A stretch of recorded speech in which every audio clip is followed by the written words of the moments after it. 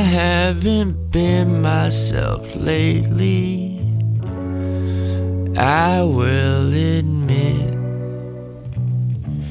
Something I saw left me shook, and that's saying a lot, 'cause dog, I've seen some shit.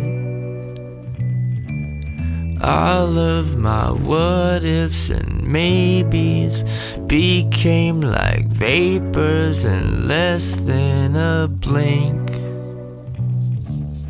All that I am dissipated when I had you cradled right next to the brink. I said I'd stop writing songs about you, these hymnals mapping how I was weak. But I can't think straight, and I can't think how to eloquate the kinds of nightmares I've been fighting for sleep.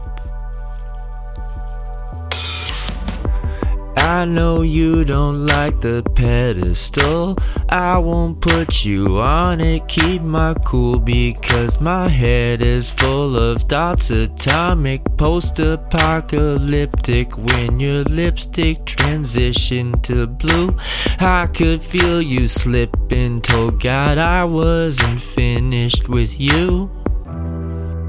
I gotta say, I think you'd be impressed with how quickly I moved. I accept Narcan whenever it's offered, but never thought it would get used. I don't think you are quite ready to speak on or feel or to face. I felt you falling and I lost a part of me. I doubt that you just feel great. All of the time that we waste in life, the minutes we miss, I breathe out into you, shotgunning nimbus clouds so that I might steal a kiss. I said I'd stop writing songs about you, but that was when I thought you were safe. And now I have cameras, so I am omnipotent. I feel my anxious heart when it races.